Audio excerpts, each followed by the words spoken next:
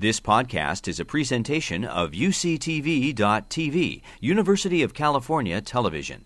Like what you learn? Help others discover UCTV podcasts by leaving a comment or rating in iTunes. This panel will dive into Mexico's unique value proposition, emerging opportunities, and challenges in the auto industry.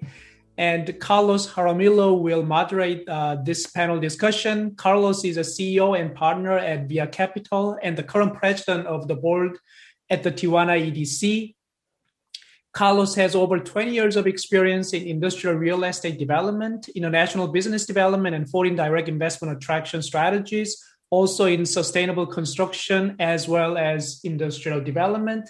With that, Carlos. Thank you, Dr. Shin, for the introduction, and also to the ISEI for this important event of today. In this panel, we will discuss the opportunities and the role that Mexico is playing in the supply chain integration for the automotive industry. And firstly, I would like to introduce my colleagues that are joining us today and who will participate in this panel. Firstly, Ruben Lopez. Ruben, how are you? Ruben is the Director for Materials, Supply Chain, and Information Systems for Toyota Motor Manufacturing de Baja California, which produces the Tacoma trucks. He has more than 17 years experience within Toyota, and he has managed several company divisions, including human resources, purchasing, production control, project management, and quality control. Thank you, Ruben. Then we have Javier Valadez. Javier, how are you? He is the Director of Operations for Kenworth Mexicana.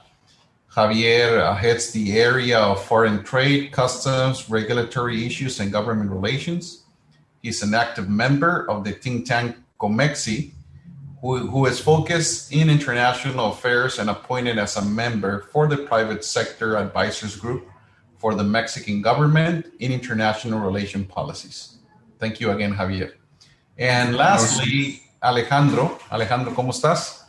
Alejandro is the president and managing partner of Grupo Prodensa, who has directly overseen more than 100 operations projects that have arrived since 2006. He has worked as the principal manager for the Electric Mexico and has collaborated on production planning for Fiat, Ford, Volkswagen, and Daimler Chrysler. Thank you, Alejandro, for being with us. Thank you. Now, we will focus in briefly discussing areas of opportunity in the supply chain in Mexico in three major areas. One is the UMCA and the opportunities it provides. Second, emerging business opportunities in the integration of new technology within the supply chain. And lastly, the actual supply chain for the automakers and the opportunities with this changing environment we're facing. So let's start with Javier. Javier, obviously taking advantage of your expertise in foreign trade, where do you see, or taking into account the USMCA criteria, what areas you consider relevant where Mexico can take advantage to further integrate in the industry?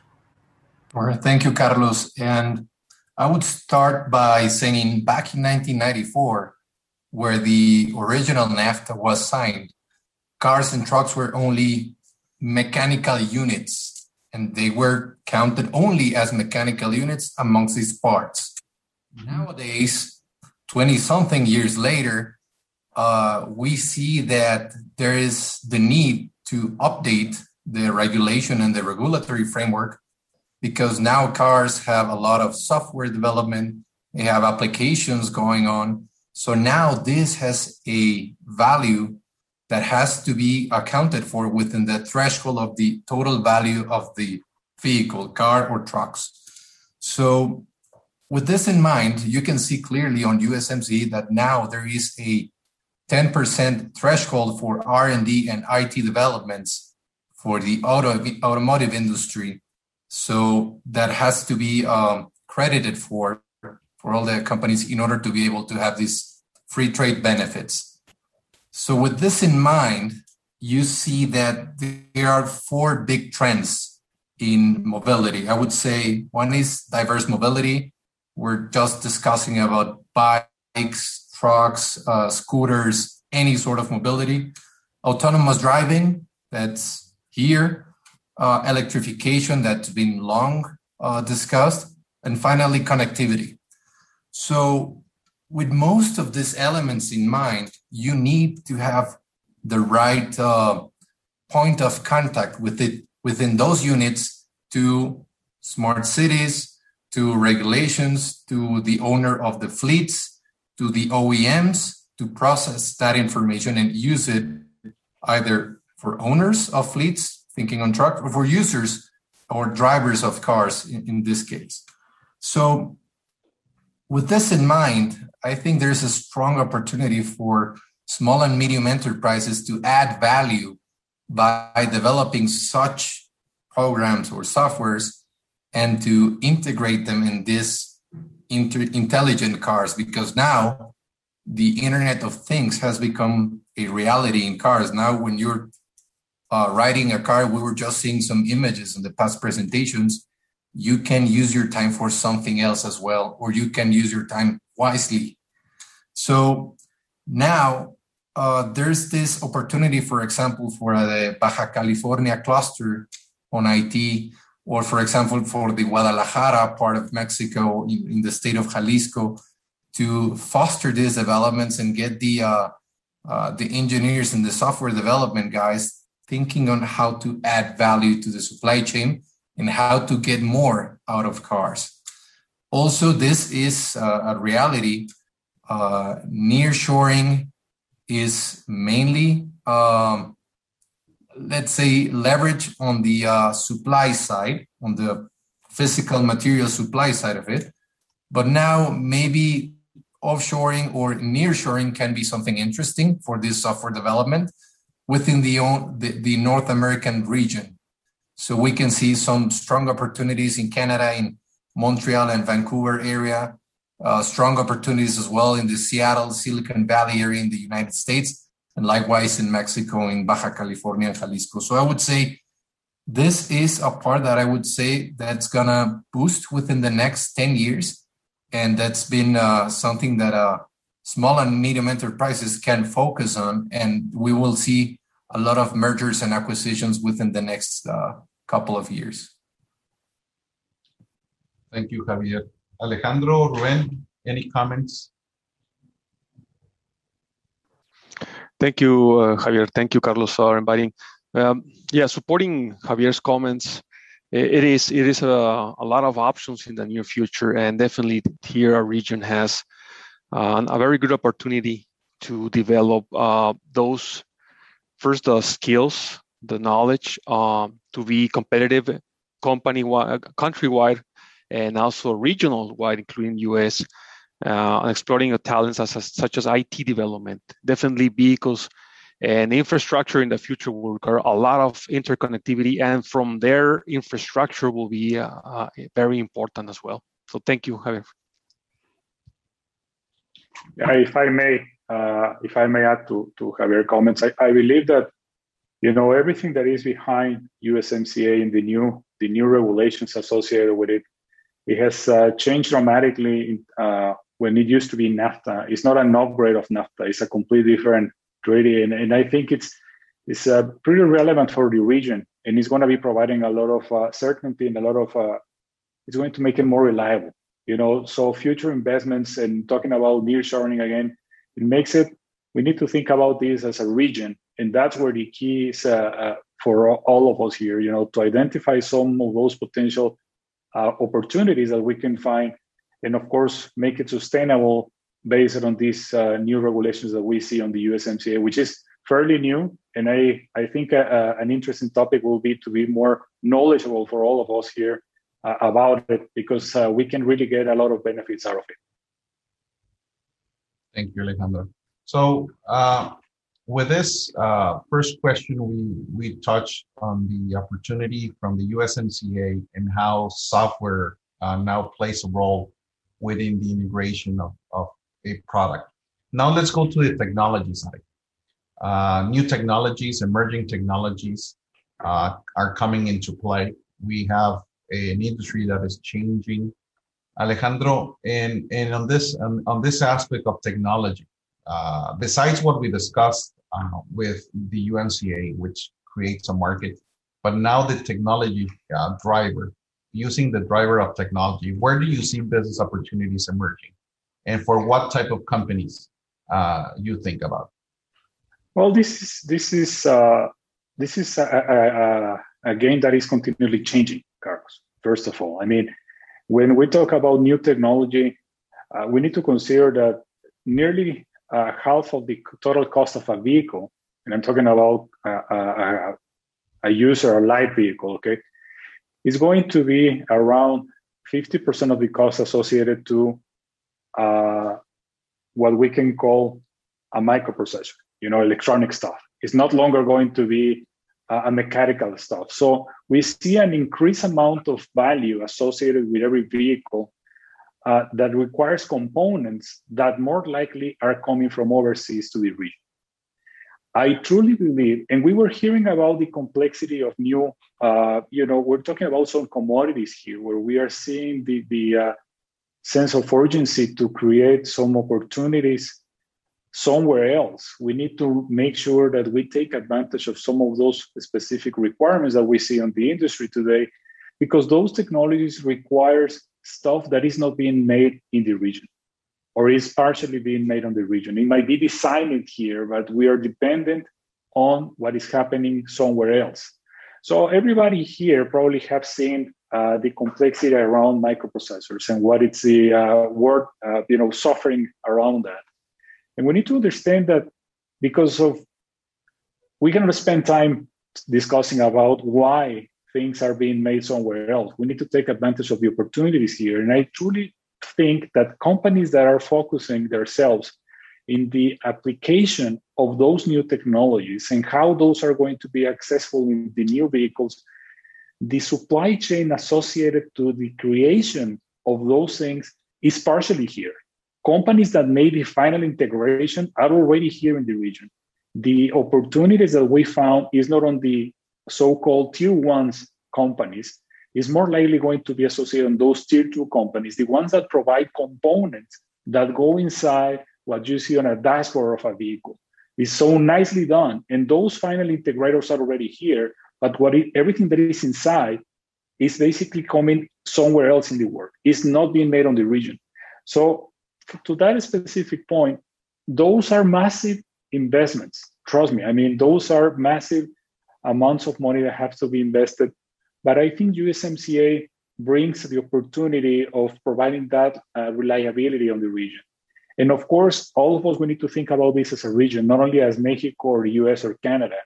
Together, we have the market. Together, we have the need. And what we have and what we are facing right now is that every single company is suffering right now with the excessive cost of transportation, the lack of, reliability on suppliers that are on the other side of the world.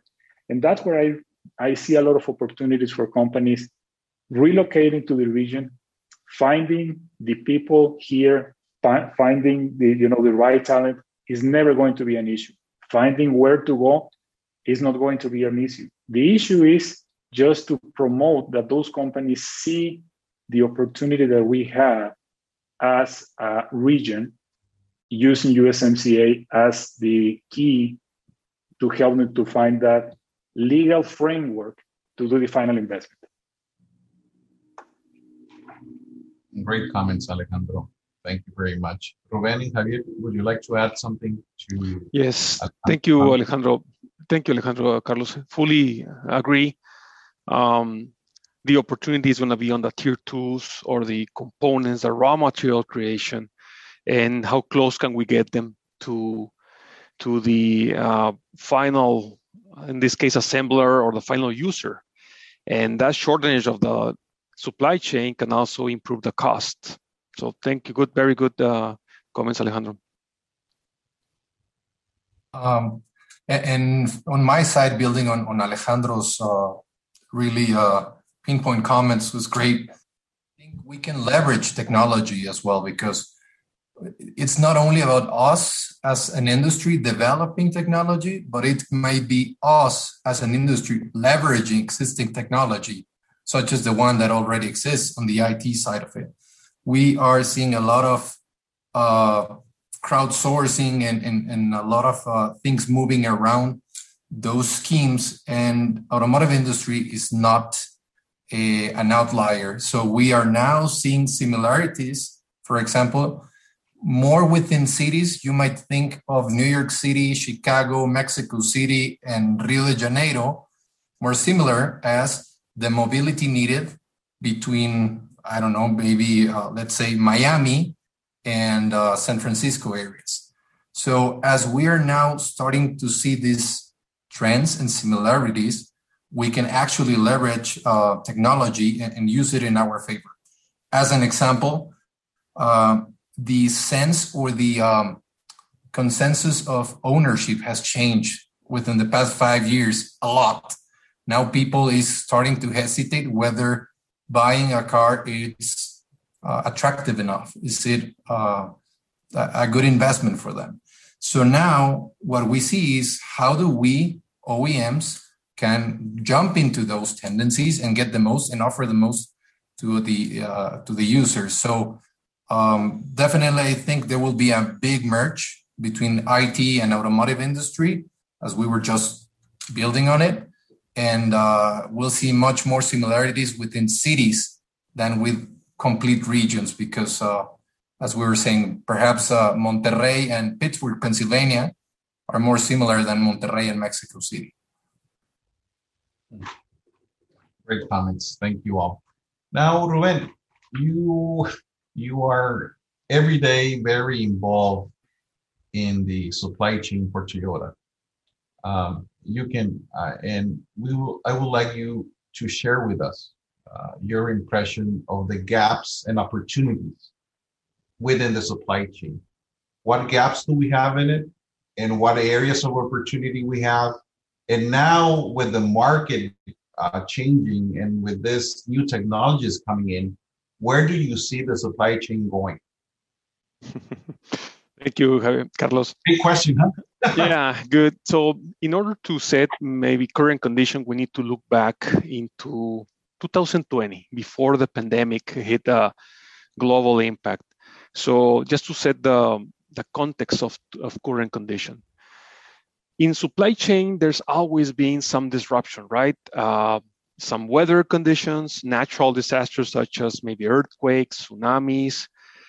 We face some trade changes between markets that might create some disruption. But in this case, for 2020 was global. Everything halted with the pandemic, and then trying to restart, we're facing different conditions maybe that not only the pandemic brought, such as the Pacific Coast ports saturation, the sea containers that are shortage.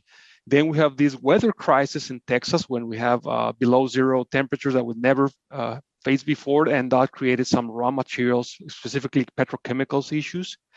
And then from there, we're seeing more and more kind of different situations that are putting us to rethink how we do business. So for Toyota, as we might know, we follow the lean supply chain, the just in time, in other words, as less as possible, as minimum as possible, shortage as possible, that philosophy.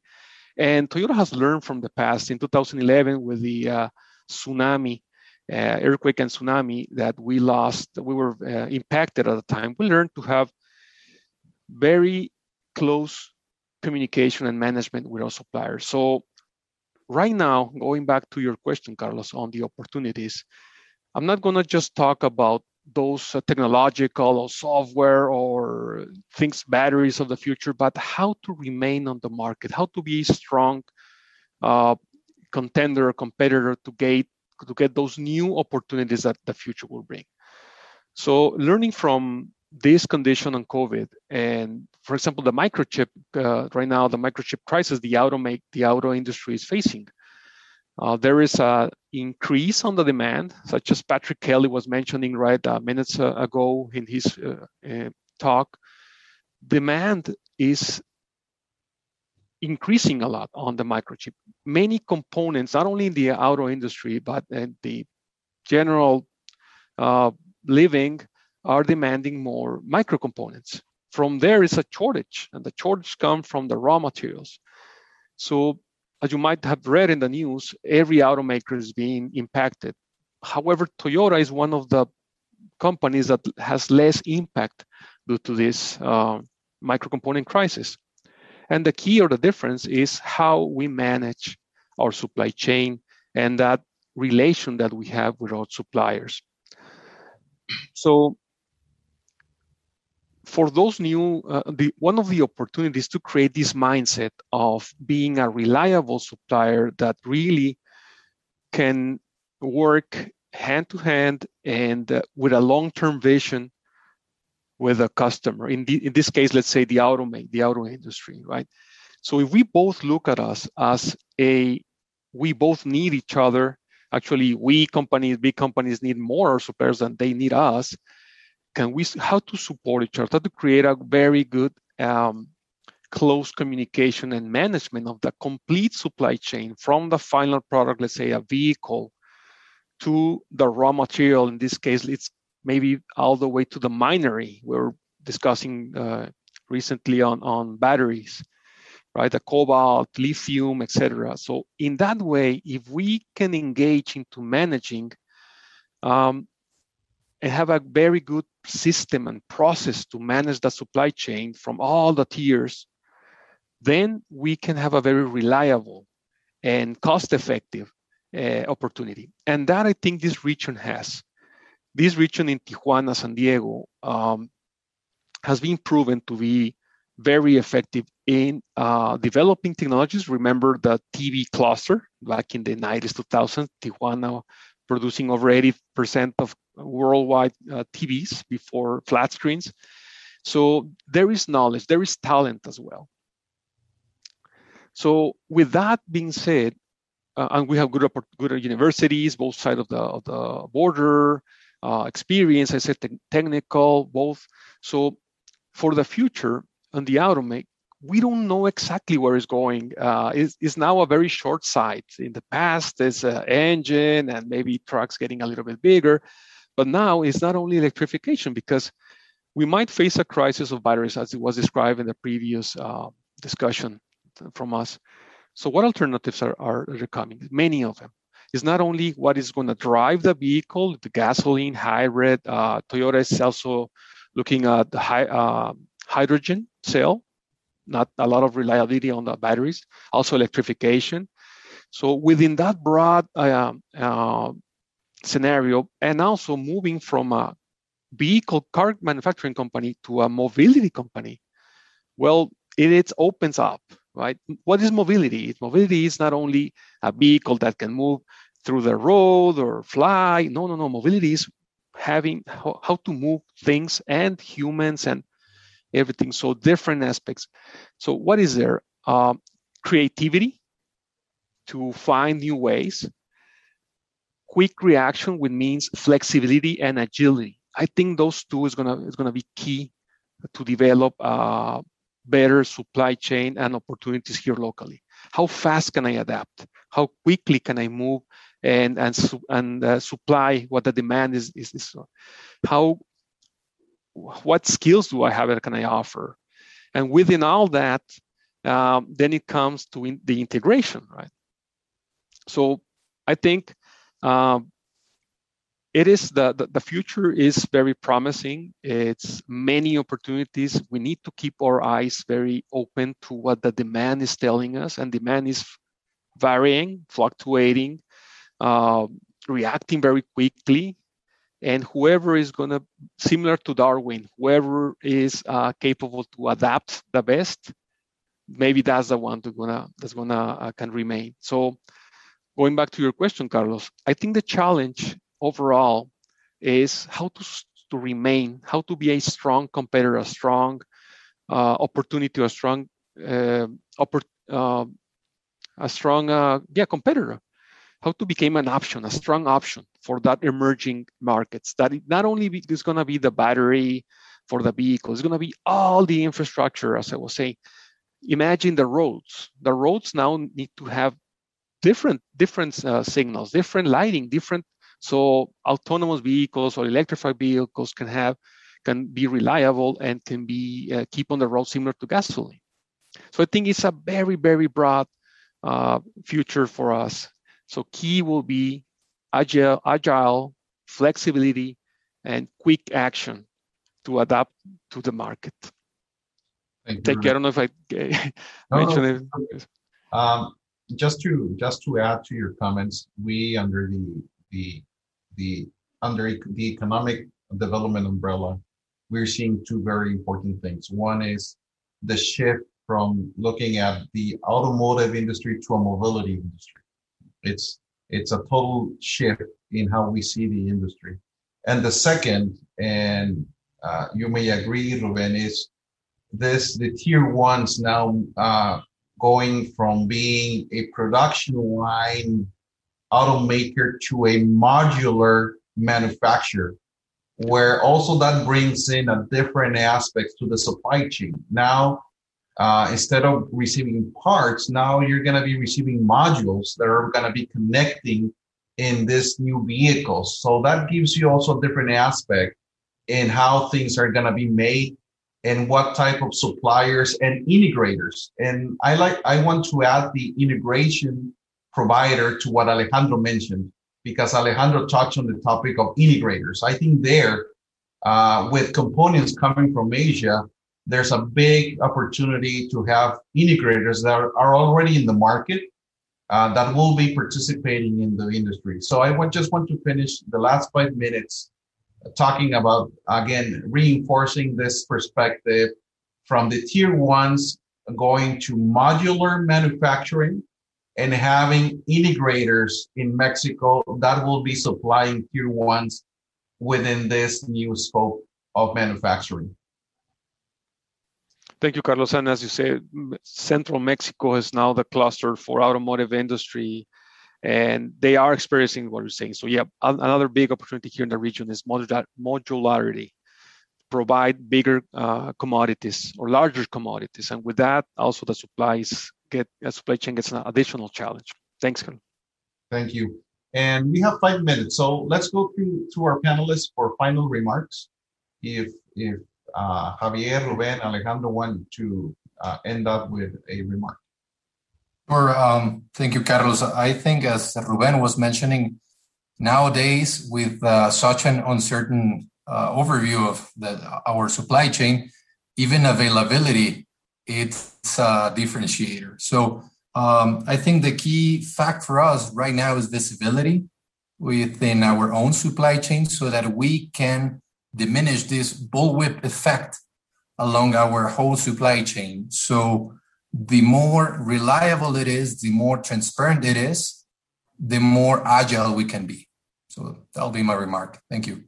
Thank you, Javier. And I think that just I wanted to connect the dots here because, I guess that auto industry has been always the lead when it comes into supply chain, and getting all those from a basic outage, to all these systems that nowadays are full of technology to oversee what how the suppliers are behaving.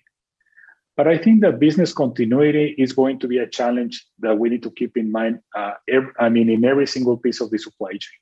Because business continuity now, not to say what happened last year with the pandemic, but also we need to understand that social impacts can be interrupting the supply chain. We can find issues associated with, social disruption, issues that might be related to the very local rules, very, very local activities happening wherever your supplier is located. So you need to add into those risk mitigation plans that every company will have. You need to start adding who are the stakeholders are there. You need to understand how to solve some of those situations that at some point in time can jeopardize the supply chain that is going to have a very hard impact. It can be similar to what we have seen with a shortage of any other component, but even regulations associated with the USMCA is something that everyone needs to keep in mind. It has a lot of things good, but also it needs a lot of compliance. And not really, the compliance is not always going to be something that is as easy as included as an audit. You need to make sure that your suppliers are actually engaged with the community, are actually engaged into the identification of those stakeholders that can make it successful, or it can be a potential harm for the continuity of their business. Thank you, Alejandro. Thank you. On my side, to close, same. The challenge for the future will demand us to be agile to move to shift as the demand is requiring us. Very close example is how social medias. Years ago, there was no TikTok, no YouTube. See in a few years how this has transformed into a very big industry. Tesla, for example, a few years ago, stock market compared to today's stock price. So that requires to be agile and flexible to adapt. But at the same point, we need to keep a very close win-win, a very close long-term relationship with our suppliers, so we can be aware. We can be very well communicated and react on time and close together. That will give us advantage and will secure, as Alejandro was saying, continuity on our process. So create strong process with suppliers, agile and flexibly on your manufacturing and your business. Thank you. Thank you, Ruben. And we will leave it at this point. I'm sure we will have other opportunities to further expand the topics that were discussed today. Javier, Ruben, Alejandro, thank you very much for taking the time and sharing your experience and expertise with us. Great to hear all those terminologies and the stuff that we even discussed in class about the bullet effect, about the agility. So even in this automotive industry, still those apply. And it's what an insightful discussion. So before we move on to the last panel discussion, I would like to share our poll results. If you see, first of all, what is the biggest thing holding back from owning an EV? Number one reason was lack of charging infrastructure. Although it has been quite increased, still it's number one reason. The follow-ups will be high cost and low driving range, right? That was about EVs adoption hurdle. Next one is about AVs, autonomous vehicles adoption hurdle. The number one reason was the reliability and the technology. Technology may only work in certain environment, as well as the high price. And there were a few other follow-ups, such as liability and safety regulations. And surprisingly, also about 14% said, I desire to own an AV as well. Now, the last question was an interesting one. If the technology were mature and you would choose between a fully autonomous vehicle with no control, no steering wheel, and no pedals, or with the ability to take over control for the same cost, majority, over 90% of the participants said, I still prefer, with the autonomous vehicle, I still prefer to have the control. Okay. With that, we will move on to our last panel discussion about autonomous technology and business roadmap. In this panel, we will talk about the future of transportation enabled by intelligent roads, autonomous vehicles, from urban air mobility to space economy. And Jono Anderson will moderate this panel discussion. Jono is a partner at KPMG, in particular in innovation and growth strategy in industrial manufacturing, covering autonomous and aerospace. He focused on helping companies with market and innovation strategy to drive business growth in core and adjacent markets. Jono also works closely with auto, aero, defense, and transportation clients to find ways to grow and disrupt markets and understand the impact and timing of complex technologies and make the appropriate R&D investments. He also focused on navigating the clock speed dilemma to develop autonomous cars, drones, urban air mobility, and planes, mobility as a service, artificial intelligence and deep learning, connected everything and IoT, as well as electric vehicles. With that, Jono. Today in this panel, we're going to talk about autonomous technologies and how they continue to evolve, improving safety and the availability of transportation for all. On this panel, we're going to focus on the current state of those autonomous technologies and how the business roadmap is moving towards commercialization. The future of autonomous transportation includes a lot of different aspects in the ecosystem. That includes vehicles, the communications, the sensors, the fusion of those information and the artificial intelligence to interpret them, and the infrastructure and the roads and the ecosystem around the cities. There's a lot of different technologies to advance, and this includes kind of how we shift from our current infrastructure to a future enabled by intelligent roads and smart cities. To help us think through that change, we have Jamie Waydo, from the Chief Technology Officer and co-founder of Cavenue, here joining us. Jamie brings a wealth of knowledge and experience from Apple and Waymo and NASA to this discussion. It also includes autonomous vehicles of all types and the way we interact with them in the real world and work side by side with them, with humans alongside of robots and vehicles and other things. And to help us think through those changes, we have Dr. Heinrich Christensen here, our distinguished professor of computer science and engineering and the director of UCSD's Contextual Robotics Institute. Professor Christensen is also the co-founder of Robust AI and strategic advisor for RoboGlobo, the Global Robotics and Automation Index Fund. Welcome. And it also includes the future of logistics, enabled by autonomous trucks that simultaneously improve safety and increase the speed of our supply chains that we just have been hearing so much about. We have Chen Chu, the Chief of Staff to the Chief Technology Officer at TuSimple, our newest public company in San Diego. Welcome. Join us, everybody. Yep. Thank you. Welcome our three great, wonderful thought leaders and business visionaries. And we'll talk about this for the next hour. With that, maybe what we'll do first is let's go around, kind of do a quick round the horn, and have each of you share your thoughts on what you view to be kind of the promise of autonomy. And maybe we'll start with Jamie. Yeah, thank you, Jono. I've spent the last 9 years of my career working on autonomous vehicles. And the thing that I think gets talked about a lot is the safety promise of autonomous vehicles. And there's statistics that are very real about, 46,000 people died in traffic-related accidents in the United States last year. 94% of that is human error related. And it's the equivalent of a 737 airplane dropping out of the sky 5 days a week, every day of the year. So there's a lot that autonomy does when it's never drunk, it's never distracted. It can see in 360 degrees that I think is truly revolutionary and will really change the world for the better. I also think that it gives everybody an access to mobility.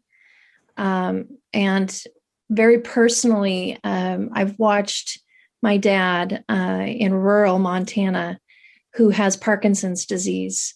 And so he's going from a world where the only way to get to people and connect with family and friends, to get to the store to buy groceries, to go to the doctor, is to drive.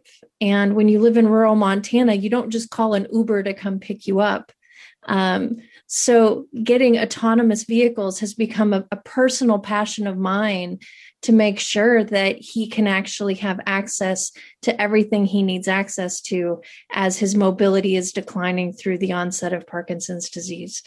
And so for me, very, very personally, I think autonomy is truly about giving people access to mobility. That's a fundamental human need within this country. And I think that autonomy is really the way to do it. Fantastic. Yeah. And I like to say we're all bad drivers.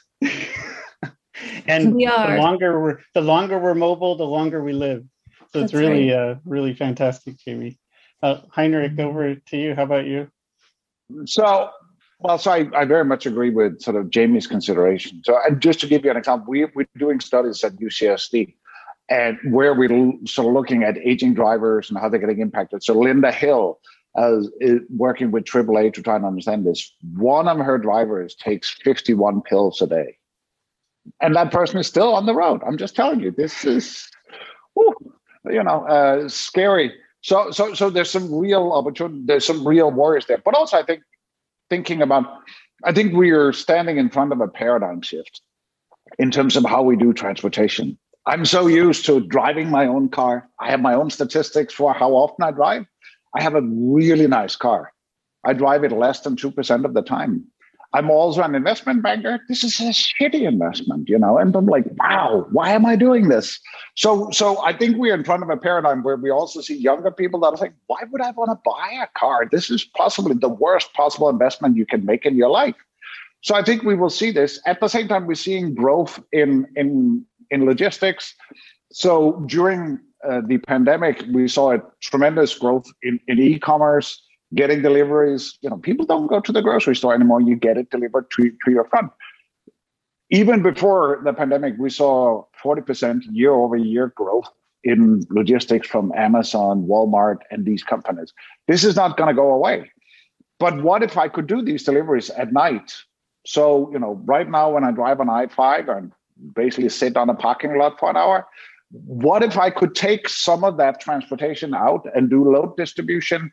It would completely change it. But it's not only cars. I feel we focus so much on what if I could get my car. It's trucks, like we will hear from Too Simple. But it's also things like every morning I go running and I see this guy that goes around and resets Lyft and Uber scooters. What if I could make them autonomous? So they automatically drove back to a recharge station.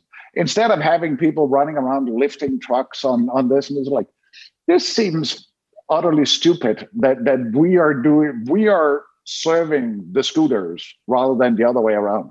So I think with autonomy, a lot of this will go away. I think there's so many things we will see in terms of doing load distribution, in terms of this. I see the autonomous vehicles being the new electricity in terms of it's the new infrastructure that enables us to do a lot of things that we never thought about doing before.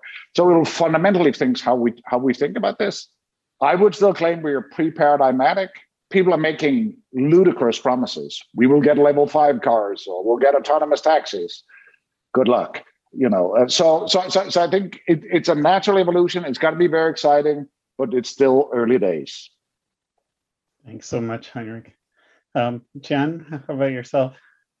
Yeah, well, I'll have to say that I couldn't agree more, actually, because as Too Simple, we are laser focused on level 4 autonomous driving for trucks specifically. So I'll probably just use that as an example. I think right now, really, if you're looking around, everything is involved with logistics. Your laptop probably was shipped from San Francisco, and let's say the hamburger that I'm just seeing right now, probably that was shipped from Texas or somewhere. So everything really kind of logistics is a commodity for the current kind of essential everyday operations for human. And the reason why that I'm Too Simple is laser focused on truck is that maybe just one number throw out there. I think the whole United States alone is experiencing an extreme lack of labor or lack of truck drivers right now. So I'm not sure about the exact numbers, but last year we were looking at I think at least 50,000 lack of truck drivers, especially for those drivers that are willing to take on the night shifts. So really, I think the autonomous driving technology here is trying to fill that gap instead of kind of doing a lot of kind of where we're just taking over the jobs and everything. It's really about filling that gap because the whole economy, the whole daily operations are heavily involved with logistics every day.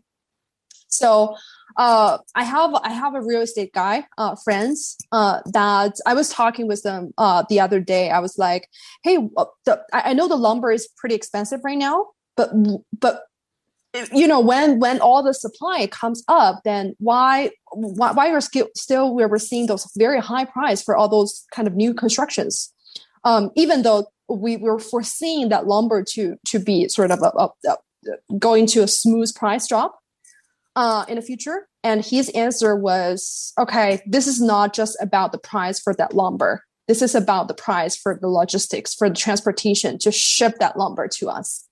And that's whenever that went up, that would never go down, basically. So that's how severe we're seeing that this gap of the labor shortage for especially the truck industry, logistics, is having a lot of experience a very heavy impact to our daily life. That's sort of one of the reasons why you're seeing a boost of the price for the new constructions right now. So I think really I'm giving a lot of hope, and I'm very passionate about autonomous driving, especially for truck as well. This is because I'm seeing that huge gap. And I'm seeing that how essential and how important that logistics industry is going to impact everybody's life. So I think really autonomous driving is given access to everybody with a cheaper mobility, a cheaper logistics, a cheaper everything, because this is just where we're providing that commodity to this whole economics. So yeah, well, that's how I think autonomous driving. Yeah. Awesome. Thank you. Mm-hmm. Thanks so much. And as we look at the role of infrastructure and intelligent roads, Jamie, do you want to give us your thoughts and tell us a little bit about what you've been doing at Cavnu and how you're thinking about those them playing a role in advancing autonomy? Yeah, sure. I think as I've spent almost a decade working on trying to make level 4 and level 5 autonomous vehicles happen, I've really come to realize how many corner cases there are. It's just such a long tail problem. Very famously at Waymo, we saw a woman in a wheelchair chasing a duck with a broom. And how do you train a robot to deal with that kind of situation? And there's hundreds of those that you see as you drive millions and millions of miles. It's crazy. And so at Cavnu, what we do is we work to make the driving environment smarter and simpler so that in partnership with the robotic vehicle, the autonomous vehicle, they can work and drive in a much simpler environment. So imagine if you had sensors that go all the way down the road corridor that can see miles ahead of you and tell you everything that's going on in the roadway so that you don't have to try to see it through your perception system. You've got a roadway that's telling you what's up ahead so that you can adjust your driving behavior and start looking out for those different events and issues. We do things like that. We connect the signals in so that the autonomous vehicle doesn't have to be able to read if the traffic light is red or yellow or green, because what you may not know, or you may know, is that at low sun angle, even humans have a really hard time reading that light, right? And what we do is we kind of bob and we move our head around to be able to see what color the light is. The robot can't do that because the cameras are all fixed. And so it's a really hard way for the robot to try to tell what the traffic light is. So just simple things like that, where you can connect the infrastructure to know what the signals are, what the rules of the road are, where the lane markings are, what's going on in the road up ahead, allows that vehicle, that autonomous vehicle, to just have a simpler driving environment. And it turns out when you simplify it for the autonomous vehicles, you also simplify it for the human-driven vehicles, like probably all of us have today. So there's a benefit that happens for everybody today. And then for the autonomous vehicles, I think what you'll start to see is that the market penetration can go up much, much faster and get this important technology into the hands of consumers quicker. And they can operate at a much larger scale. So you can imagine if we could connect, for example, I-10, which goes all the way from Florida to LA, then all of a sudden you've got a trucking corridor that has been simplified where you can then run autonomous trucks, which is great, autonomous cars for all those road trips where you're trying to go to Palm Springs or wherever you're trying to go. And it helps the human drivers because as they're doing those long routes as well, they're getting a simpler and safer environment to drive in. So that's the world that we're building at Cavnu. And we're building it right now in 3 different states and then scaling over time. And do you see some corridors or some states moving faster than others? I think that's always true. And some of it's based on, how much they've already invested in smart infrastructure so they know the benefits that can be there. And some of it's around just how much funding they have, how willing they are to partner at this point in where they're at. I think, right now we tend to find that states are all asking us to come and talk to them and help them understand the benefits and help them understand, where we could deploy first, which is great. Utah is a great example of a state that's, very advanced in how they think about technology and deploying technology on their roads. And so, they're an interesting place for us, but right now we're focused in Michigan and Maryland and Virginia. Fantastic. Really fantastic. And Heinrich, when you think about how businesses are adopting these technologies and commercializing them across different fleets or across infrastructure, how do you kind of see this evolving? So I think it's sort of the hidden wave, if I had to say. So because for autonomous vehicles, there's so much focus on level 4, level 3, or level 2 autonomy in regular vehicles. This is not where the action is. So it's a very uninformed view, and it's sort of like this is probably the last place we will actually get autonomous cars. So I feel it's very important for us to sort of think about all of the others. So to me, we sort of have a continuum from really small vehicles to really large vehicles, and right now all of the focus is in the middle, and I will actually claim the action is at the ends. So we're seeing companies that are doing micro autonomous vehicles for last mile deliveries, mainly in suburbs. So we're seeing this so Amazon by now has more than 60,000 vehicles deployed that actually do sort of last mile deliveries. We're seeing Nuro doing pizza deliveries. We're seeing all of these different that are sort of coming out, and they're mainly doing it in suburban environments because there's not a lot of people. We've tried to sort of deliver autonomous driving vehicles on the UCSD campus where we have 65,000 people every day. It's a disaster to do this. So we need to test this in places where we can actually do this. And we are seeing this.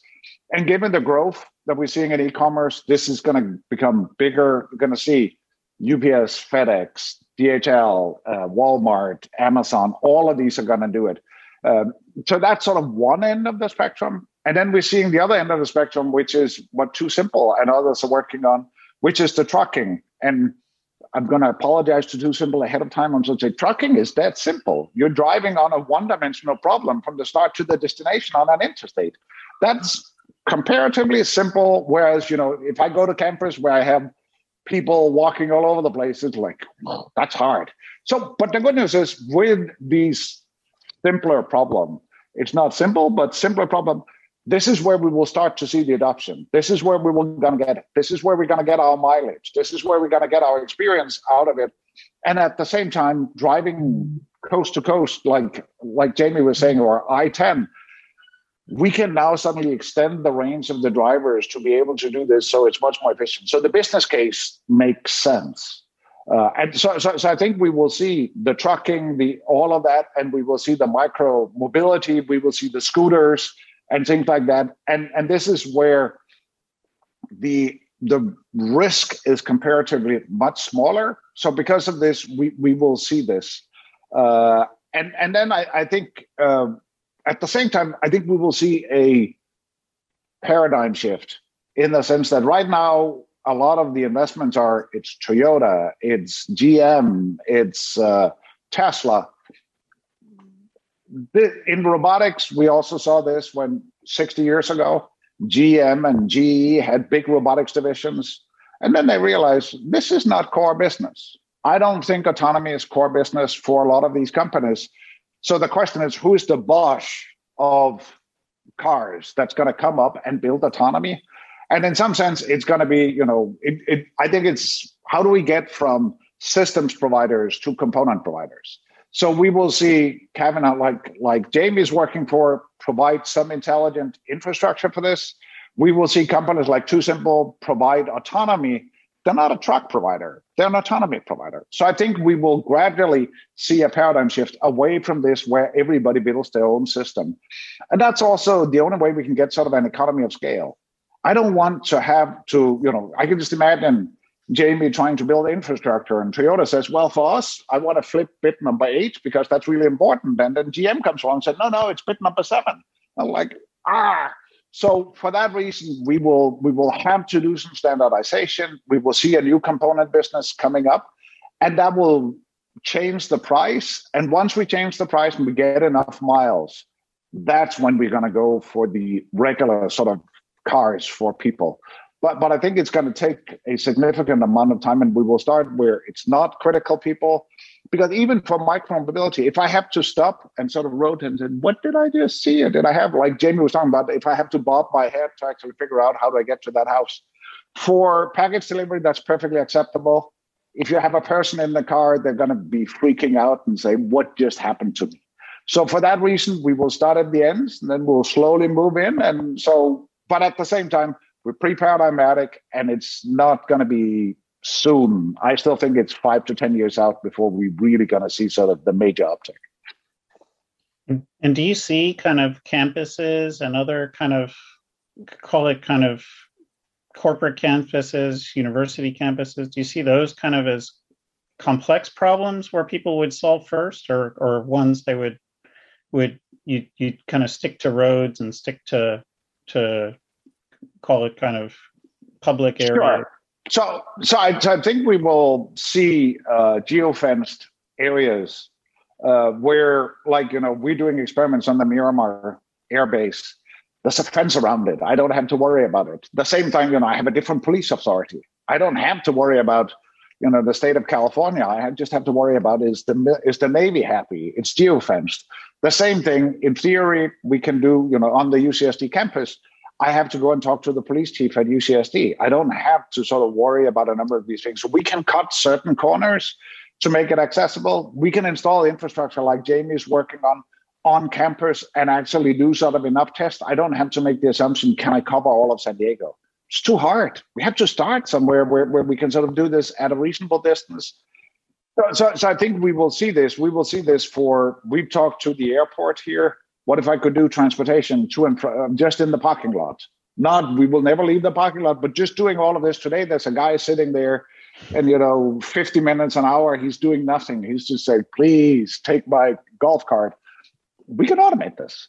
So I think we will see these geofenced area. It will make it much easier for us to do testing, get enough statistics that we can then do a much broader infrastructure. But it has to start in those places. So we're seeing UCSD is thinking about this. We have, as I said, 65,000 people coming to campus every day.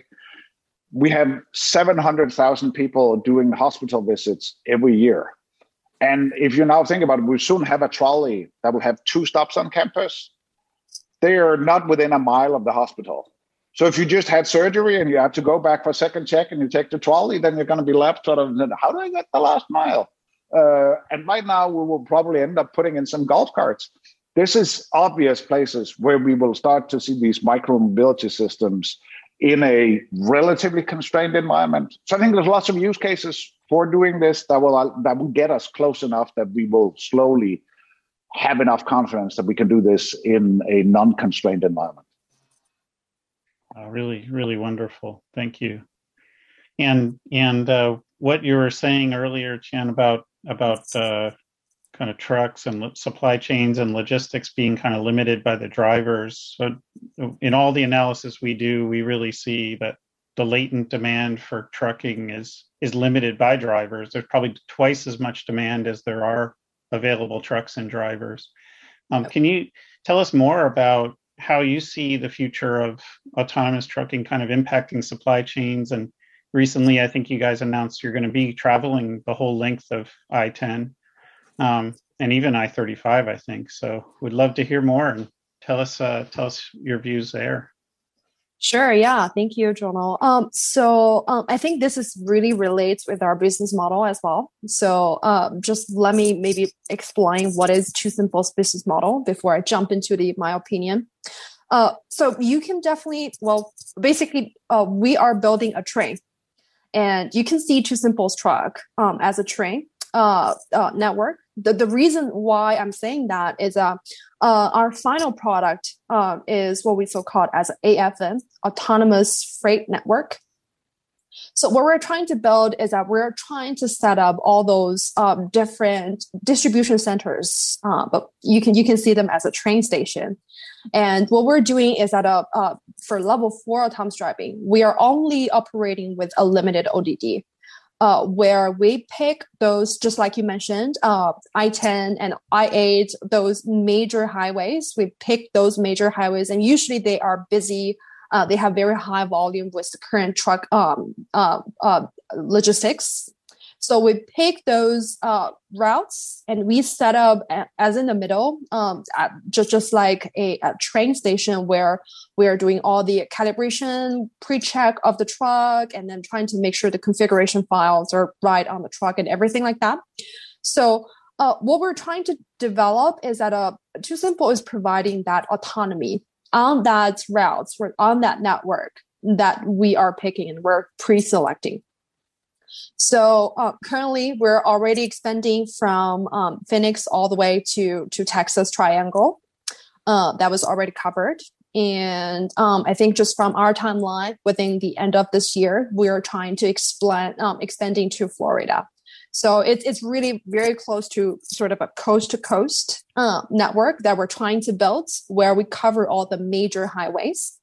So with that, and probably you can already imagine and foresee that really the impact that this whole autonomy is going to bring to the whole supply chain or logistic industry is more like we are smoothing out a lot of frictions there. Just like I said, sometimes you already have the cargo, the goods are already there, but you don't have, let's say you have a shortage of drivers, or let's say you have some other issues that kind of cause a delay or that frictions for this whole logistics that you're trying to do. And what we are given is that we are setting up those kind of train-like business models so that we are actually smoothing out this whole friction within the supply chain. So if you have shortage of driver, then yeah, we're filling that gap, right? And if human drivers, they have to follow those certain rules regarding you couldn't drive more than 11 hours. So basically, every day you have just 11 hours quota or budget for your driving. What if this is robots and probably it does not have that 11 driving hour limits? So where we can really kind of drive all over the night, and robot does not have to rest or take any rest or something. And it does not follow that typical 11-hour budget. So this is where we're seeing that we're basically providing a framework or a network that is smoothing out a lot of frictions that are within this whole supply chain. And probably that's how I see it. It's really about this whole easy access about autonomy that is giving you that stability and certainty with all those supply chain. Well, clearly you're get it much faster and much cheaper, but I think that's kind of sort of side effects or side benefits that you're getting that. But what I think is the most important thing is that certainty. When when you have that estimated time, then you know that you're getting that goods because robot is more controllable than a lot of other factors. So, how tell us about too the trucking side of it, kind of the OEM side. You guys have announced some pretty amazing partnerships with different OEMs, and how do you see the technology layer kind of evolving? Like Heinrich was pointing out, where you kind of have OEMs providing the trucks, but maybe autonomy companies, kind of like TuSimple or like Aurora or others. Yes. I think just like Henrik just mentioned.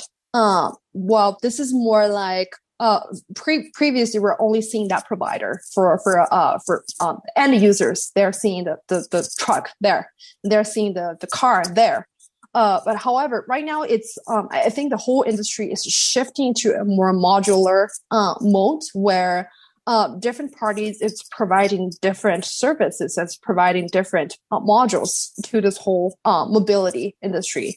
So TuSimple, really, we are just a technology where, let's say, we're just an autonomy provider, that we're providing this whole framework of the software plus some sensors that gives you that autonomous capability. However, our OEMs there for sure, they are providing the OEMs stuff, and also right now, since we actually announced a while ago that TuSimple is officially partnered with Navistar to build our first level 4 commercial truck that will be operating on the AFN that I just talked about. So really, they are providing that truck to us, and we are providing the solution that is compatible with that truck. So, which is why I think all the players, different providers and different game players in this field needs to work together. Probably you couldn't imagine like how close we are working with Navistar right now. I think every week we're almost having 2-hour workshop with Navistar to talk about, hey, I want to have the camera here. Can you design the camera rack or something like that? So this is still very close bounded because this is a very like highly customizable product that we're trying to deliver. And well, fortunately, Navistar definitely understands that. They're with us on this side. Is Javier still on from Kenworth? I'm sorry, what was the question? We need Javier from Kenworth to give you guys a call too. Oh wow, yeah. Well, we were definitely open to a lot of OEMs and tier ones. Actually, we also we have very close relationships with Peterbilt and all the other truck providers as well. But I'm just trying to have the put at the points where this is a kind of sort of a new industry where everyone needs to collaborate together, even though this is very modular. I think in the future, definitely all the interface is very clear. But right now, I think it needs some more efforts to work together, to understand each other. It's like a marriage between technology and our OEMs. Mm-hmm. Really great. We had a few minutes left. Maybe in the last few minutes, you guys, maybe we'll do just a quick round robin and just talk about if you guys see any kind of big challenges or kind of signposts that can tell us that we really see adoption taking a bigger turn, kind of more aggressive turn, or we think there's something that we're looking for in the marketplace. Maybe we'll start with Heinrich. Well, so I think the big signpost is, when are we going to get to where, I still think it's the two ends of the micromobility. But at the same time, I think we need more standardization. Once we get to some level of standardization, I think that's going to be very important. But I think the other one is to figure out how do I get the highway authorities and Department of Transportations to standardize these rules. Right now, we have 50 different rules for 15 different things. I come from Europe. This is fundamentally nuts. So we need to figure out how do we make this. Because it can't be so that I have to flip a switch on my autonomy system when I change from one state to the next. This is a little bit crazy. So I think we will see the adoption when we get to a point where we have legal frameworks and technical frameworks that allows us to have much better interoperability. Thank you. Chen, do you want to comment on that? Yeah, sure. I feel like, well, just if because right now I'm serving as the chief of staff to our CTO. So I think from the technology wise, I think we need to attract a lot more capable talents into this industry to help us build. So autonomous driving technology is not like you have 100 engineer and then boom, you're there. It's more like you need to build up the whole system with a very, very high robustness to make sure the safety and everything. So we definitely need to track a lot of like those capable talents into this field. I can tell you this. I think TuSimple is probably needs to double the size of our employees, even though we already have so many. But as more we're developing this product, the more we realize, okay, if you want to have a higher standards for the product, you want to have those safety protocols within this product, you actually need to kind of double, even triple the effort that we're putting in right now. So I think that talent is definitely going to be very, very important and critical to technology side. As we're providing that autonomous technology. But however, I think all the policies and let's say the whole ecosystem needs some effort as well. We don't have a standardized insurance contract yet for autonomous technology. Just like Henrik mentioned about right now we have to put a lot of configuration files in our system because each states they're following different routes. Some states you can turn right when you have a red light, but you just pay attention to that intersection. But some states you're not allowed to. So really all those like non-standardized policy and traffic rules. Yeah, right. We see those construction zones, and even though the I think the county or federal they have a guidance regarding how you should set up a construction zone, but we see hundreds of thousands of corner cases when people are actually doing that construction zone. So this is really something that can help us straighten up the whole kind of technology step where we're trying to kind of fulfill all those corner case, all those different use cases. I think that will be very helpful. Yeah. Thank you. And Jamie, you want to take us home here? Sure. I think about first, I think there's a disruption that's still needed in the industry. I think that we've focused a lot in this industry on the perception problem. How do I see everything in the world, and how do I identify what it is, and how do I predict what that actor is going to do in the future? And I think machine learning has gotten us a really long way along that front. But I think we have not spent the time on the planning problem. Now that I know where everything is, and now where I think I know where it's going to be in the future, how do I actually navigate? And I think there's a real disruption that has to happen yet in planning. And there's a lot of debate in the industry if that's a machine learning solution, if that's a hybrid solution, if that's a closed form solution, if that's improvements in computer vision, if it's all of it. But I think that there's a major disruption there where I agree with Chan. I think we need a lot of talent and creativity focused on that part of the problem. Another thing I think we need standardization. Heinrich and Chan both said this. But, if we start just thinking about connected vehicle technology, which is a place where if the infrastructure can talk to the car, we can do so many cool things, but there's so many standards on what that communication protocol is, and everybody has their favorite one. And I really feel like as an industry, we're going to have to decide to pick, or we're going to end up with the home automation problem. And what I mean by that is when you walk into your house and you want automated lights and automated locks, and you want your dishwasher to be automated, they're all talking on different protocols. And to try to string all of that together and get it into your phone so that you can run your appliances and your lights and your locks, is actually a really difficult problem because nobody's picked a standard. And I think that the autonomous industry cannot suffer that problem. And so I think we're going to have to work very hard to figure out what's the best of what's available and work as an industry to try to get that standardized across every place. And then the last thing I'll say is I think policymakers are really late to this dance. They've highlighted, Xiang and Heinrich have both highlighted the problems in just the rules of the road as they are and how those change, not just from state to state, from city to city. It's nuts.